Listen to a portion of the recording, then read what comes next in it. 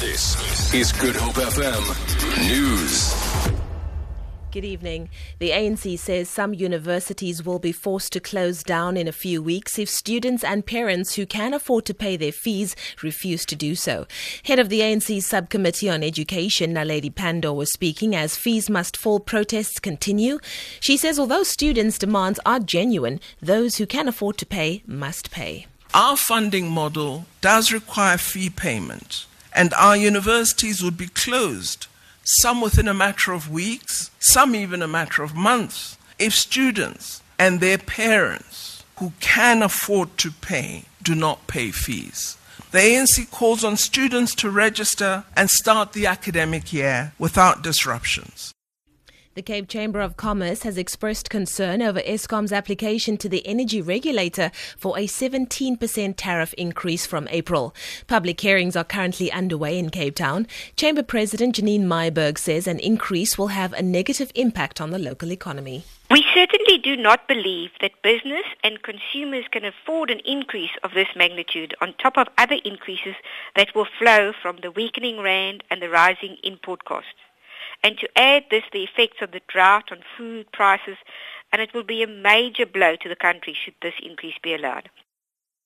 The future of former KZN Hawks head Johan Booysen will be decided by the National Hawks chief Mtandazo Ntlemezo and acting police commissioner Khomotso Patlane.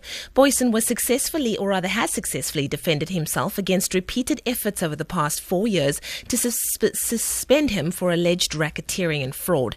Booysen has contended in court papers that he was replaced because of a corruption investigation.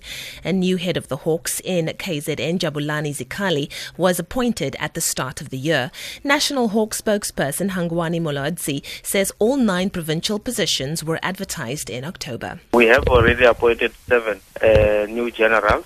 This was effective from the 1st of January.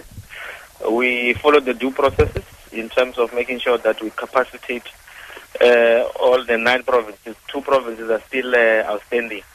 And as such, you would know that we did mention before that all the 9 provinces did not have permanent people.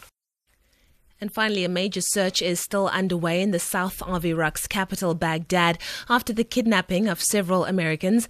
And confirmed reports say 3 Americans were abducted on Friday evening along with their Iraqi interpreter.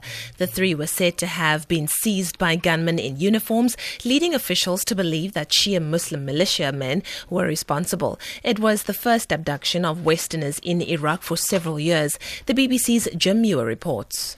The American embassy has confirmed that some of its citizens are missing, that it's working closely with the Iraqi authorities to try and trace them and get them back. Now, what we're hearing from Iraqi security sources is that there were 3 Americans and that they were basically on Friday night down in Dora, which is, shall we say, troubled part of Baghdad, and that they were picked up probably by Shia militia, certainly gunmen wearing uniforms.